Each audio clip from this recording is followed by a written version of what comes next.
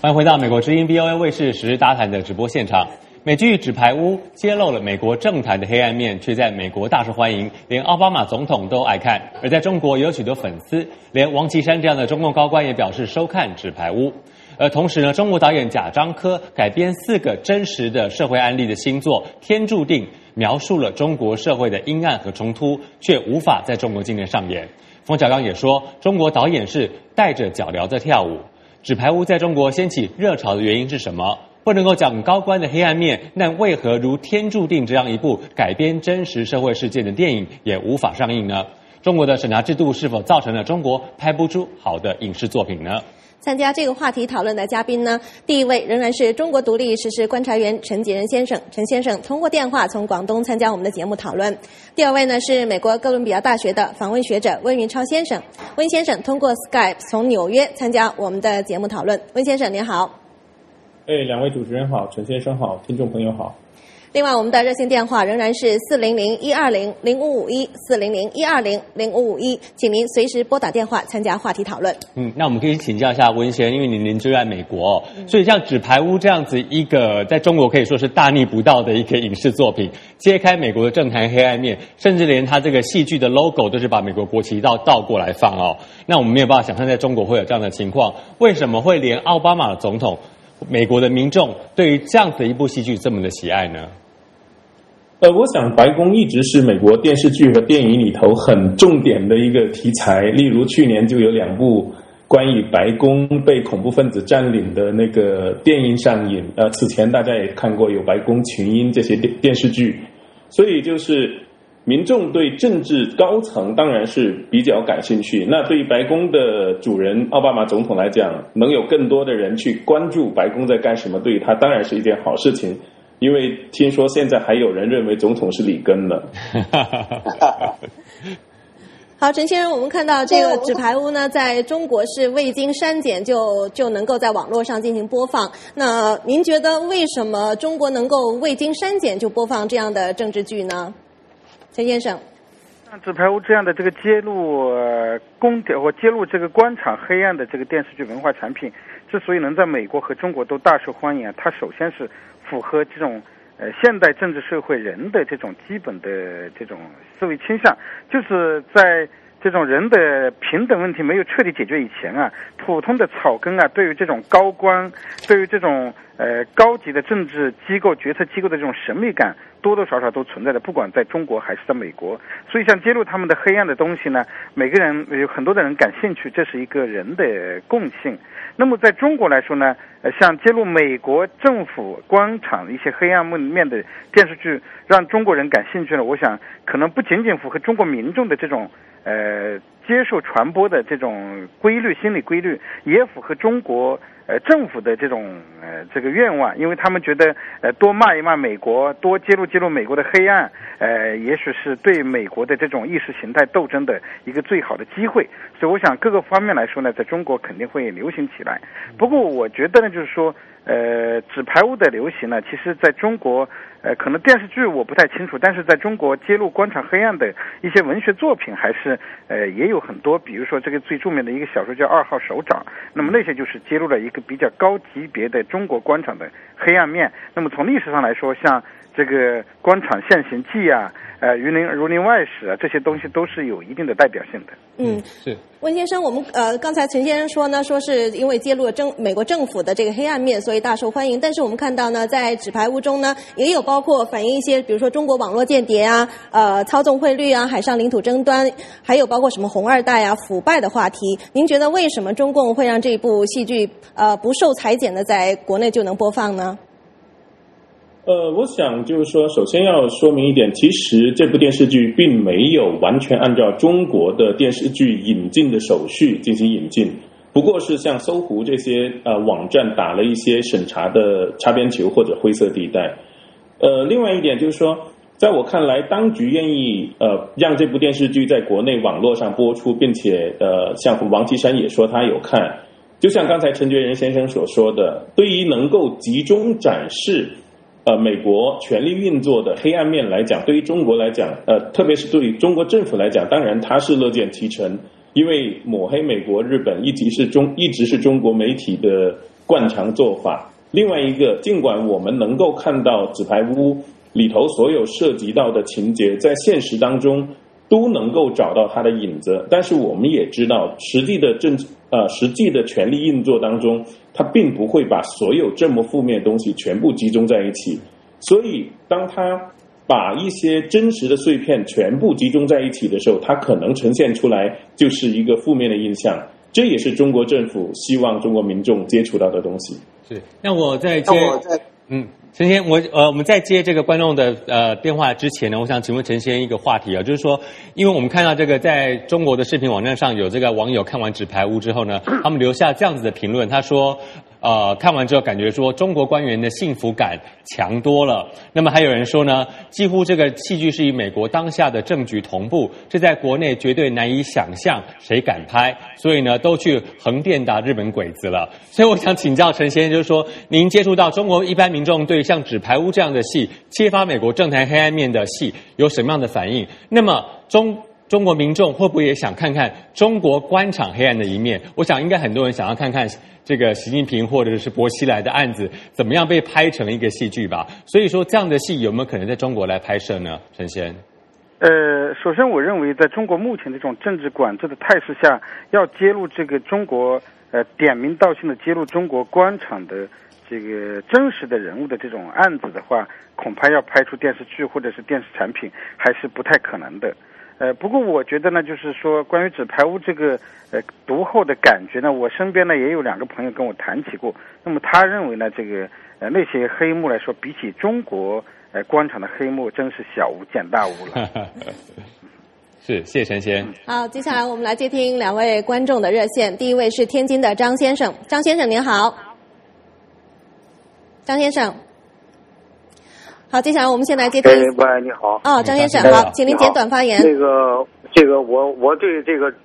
对中国的这个文化呀，也可以说有一个切身的感受，就是说，这个自打这个所谓的中华人民共和国建立以来呀，最悲惨的就是中国的文化被中国共产党的摧毁，所以说呢，这个。可以形成一个什么来？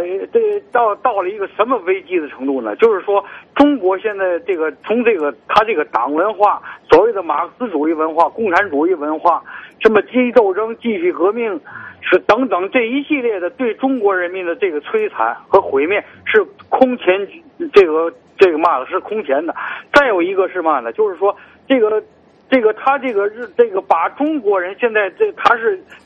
这个愚民政策，特别是他现在这种愚民政策呀，把这个中国人可以说，对他的这些腐败，您几位可能是在美国都不知道，在中国这个民间这种民间这种老百姓对官员这种腐败、这种俯首称臣、这种唯命是从，都已经到了让人不可思议的地步，是吧？也就是说，这个腐败现在老百姓都表示赞同了。好的，谢谢天津的张先生。接下来我们把时间留给浙江的朱先生。朱先生，请您简短发言。朱先生，主持人你们好，主持人你们好，你好，请您简短发言。我想发表一下观点，就是中国这个审查机构啊，确实对这个对某些很多题材与涉及的一些揭露真实面啊，揭露这个现实阴暗的这个题材限制太多。刚才这个嘉宾也提到这个2号首长嘛，实际上2号首长这个出版之后，当时中宣部后来就下了这个禁止这个出版反映官场方面的文学书籍，包括以前那个10多年前很有名的一部国画，这也是一部当时这个官场小说很有名的这个书，出版之后，这个作者王岳文嘛，本人就被请出机关了。他本身就在机关里面工作嘛，就以机构改革的名义把他这个清退出机关了嘛。而且我本人也有这个切身方面的感受，我也写过一部这个官场方面的小说嘛，本来也想出版的，但是就是因为2号首长出版之后一刀切禁令，我这个书也出版不了。我感觉就是我的看法认为就是希望这个审查机关这个放宽一下，这个揭示阴暗面是说实话，爱之深责之切嘛。揭示阴暗面是为了。好的，谢谢浙江的朱先生。接下来我们来接听一下宁夏的高先生电话。高先生您好。高先生，自由是，你好，自由是一切科学艺术的土壤，因为咱们中国这个它没有这个自由的土壤，所以它创造不出来有艺术档次的文学作品。人家那韩国表达都是我们中国汉唐时期那种文化，我们中国的传统文化现在已经让毛泽东的文化大革命已经让摧毁一尽了。就不可，我们中国就是赤人的文化，你不像美国人家那个文化是伟大的文化，人家强调什么？是人的人权高于主权。你想嘛，我们中国的人的生存权、自由权、财产权、追求幸福的权利，这才是最重要的。我们中国人每天都包围着毒奶粉、毒牙膏之类的，是不是？我们的生命安全、生存权都受到严重的威胁。那钓鱼岛、黄鱼岛跟我们老百姓有什么关系啊？那共产党人欺骗我们老百姓，让我们老百姓操着国务院的心，吃着地沟油的命，操着国务院的心，我们全中国老百姓都被共产党骗了。给共产党当奴隶。好了，谢谢。好的，好的。陈先生，我们看到呢，纸牌屋在中国是能够你说是不能在电视台上播放，但是可以在网络电视上播放。那可是我们看到最近一部贾樟柯的电影是《天注定》，却没有办法在中国公演。原来预定是去年10月或者11月要上演，但到现在还没有任何的消息。您觉得中国为什么不让《天注定》在中国上演呢？说实话，《天注定》这个电视剧我真没看过，所以呢，我没有办法去评价它的具体内容和标准。但是呢，就我对于中国官方对文化产品的这种审查的机制来看呢，其实是没有任何标准的。就是某一个官员，他可能今天听着看着不舒服，他觉得不对，他说那不行就不行了，没有任何标准，没有任何底线，没有任何理由，没有任何制度，这就是中国文化审查的这个一个现实所在。所以呢，不管是天注定还是地注定还是人注定，只要官员注定说你不让出，那你就不能出。所以呢，在中国来说呢，不是天注定就是官注定。温云超先生，对，我想请问一下温云超先生，因为可能有些我们这个在中国的观众朋友不是很了解天注定的他这个电影的内容哦。温先生看过电影。对，那贾樟柯他自己本身是说这个内容其实是这个4个真实的中国的社会事件啊，4个突发的暴力事件，包括发生在山西矿工呢，因为当地的贫富的分化呢，还有腐败呢，最后他拿起了枪。还有呢，在重庆里面有一个人也是用枪去改变他的生活的困境。接下来另外一个是发生在湖北的故事，是桑拿的女服务员被客人逼到墙角要强暴她，最后她拿刀来刺伤了客人，这让我们想到是邓玉娇的事件哦。那么最后还有一个在广东的东莞里面有这个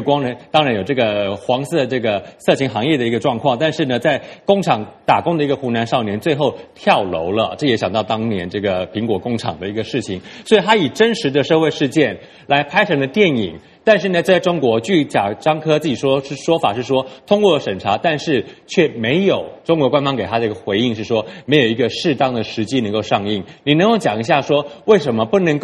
电视剧不能够拍高官的腐败，但是我们连拍民间的人民的苦也没有办法呢？温先，其实我在纽约看过这部电影，所以在我看来，这部电影不能在中国上映，原因很简单，就是它太真实了。不管是它反映东莞小工，还是以邓玉娇等人为原型的那个几个故事，我们都能从电影里头看到底层人物他那种沮丧和绝望，并且他这种绝望之后，他的出口完全被堵塞，要不就如杀手那样去抢，要不就是像枪杀10几个人那样去泄愤，要不就自己跳楼。这种情况是一个很让人绝望的状况，而这些故事每天都在中国大陆发生，所以这也是当局不能够让这部电影上映的一个最重要的原因。那我想前一阵子有昆明的3·1事件，那这部电影的上映看来就更遥遥无期了。是的，这也是一个状况的一个反应，也就是说，当治理失败的时候，底层矛盾尖锐，并且矛盾会爆发期的时候，那这种反映真实题材的东西，它其实在当局看来都是一些不可接受的，或者说有可能会刺激别人采取同样的手段来寻找自己的出口，这当然不是当局愿意看到的东西。温先生，我们都没有看过《天注定》，那您看过，您可不可以给我们讲一下您看完这部电影有什么样的感想呢？因为这部电影几个故事都是从真实的故事而来，所以我看完之后只是觉得很真实。然后另外一个就是说，这跟我了解到的中国民众的底层的那种压抑和绝望，他的情绪是一致的。所以从这个角度上看来，只要你电影工作者也好，文艺工作者也好，你只要足够的写实，它就有震撼力，它就有感染力，也有冲击力。是，那我想请教陈杰先生啊，因为我们看到贾樟柯他这个电影现在其实是在台湾去做首映的。他在台湾举办首映会的时候，他就举这个昆明的这个事件说呢，他说正是昆明的事件证明了像《天注定》这样的电影有存在的必要性。他说我们要谴责暴力，不能够回避问题，才能够减少悲剧。所以目前中国政府的做法对这个艺术工作者的这个限制呢，是不是恰恰的在回避问题？是不是恰恰在增加悲剧呢？陈先，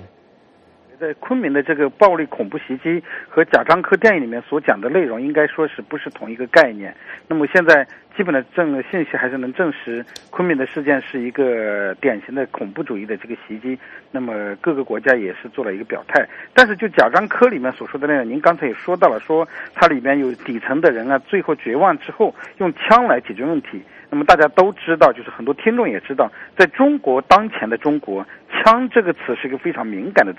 别说是用枪去解决问题，就是持枪的自由都没有。所以呢，这样的电影只要有这种内容，我相信在现在中国当局的这种管控下是绝对不可能去通过的。甚至即便在台湾首映了以后，要进入大陆连网站的播放恐怕性也不太大，可能会被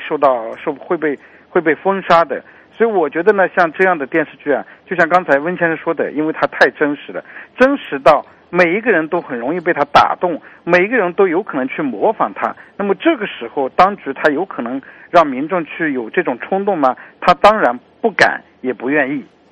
是。那温先生，我想请教您，就是说呢，这个贾樟柯他也讲了，他说，这是冯小刚他讲了，他说好莱坞的导演呢可以在舞台上尽情的跳舞，但是中国的导演要带着脚镣去跳舞。那他认为不敏感就拍不出好戏。我们知道说，其实真正唯一有申奥成功的是李安哦。那李安他其实真正得到最佳导演奖的这个作品呢，是讲同性恋的这个《断背山》，这在中国也是一个敏感的话题。所以是不是说，因为大家都在回避敏感，所以说造成了中国拍不出好作品呢？温先生。最后30秒。那个只要是真实的，它就是敏感的，所以它就不能被呈现；不真实，所以它就没有好作品。这是一个注定的，也是一个天注定。那天注定值得反省的就是，当暴力的受害者为什么会成为施暴者的时候，这不仅仅是受害者的问题，而是整个社会的问题。是，谢谢温先生。好，那我们节目的时间已经接近尾声了，我们感谢这个陈杰先生以及温允照先生参加天注定还有纸牌屋的话题讨论。那么如果各位听众朋友还有更多的意见呢，可以上我们的网站去留言给我们。稍后呢，我们还有美式民主栏目，请您锁定收看。休息一下，我们马上回来。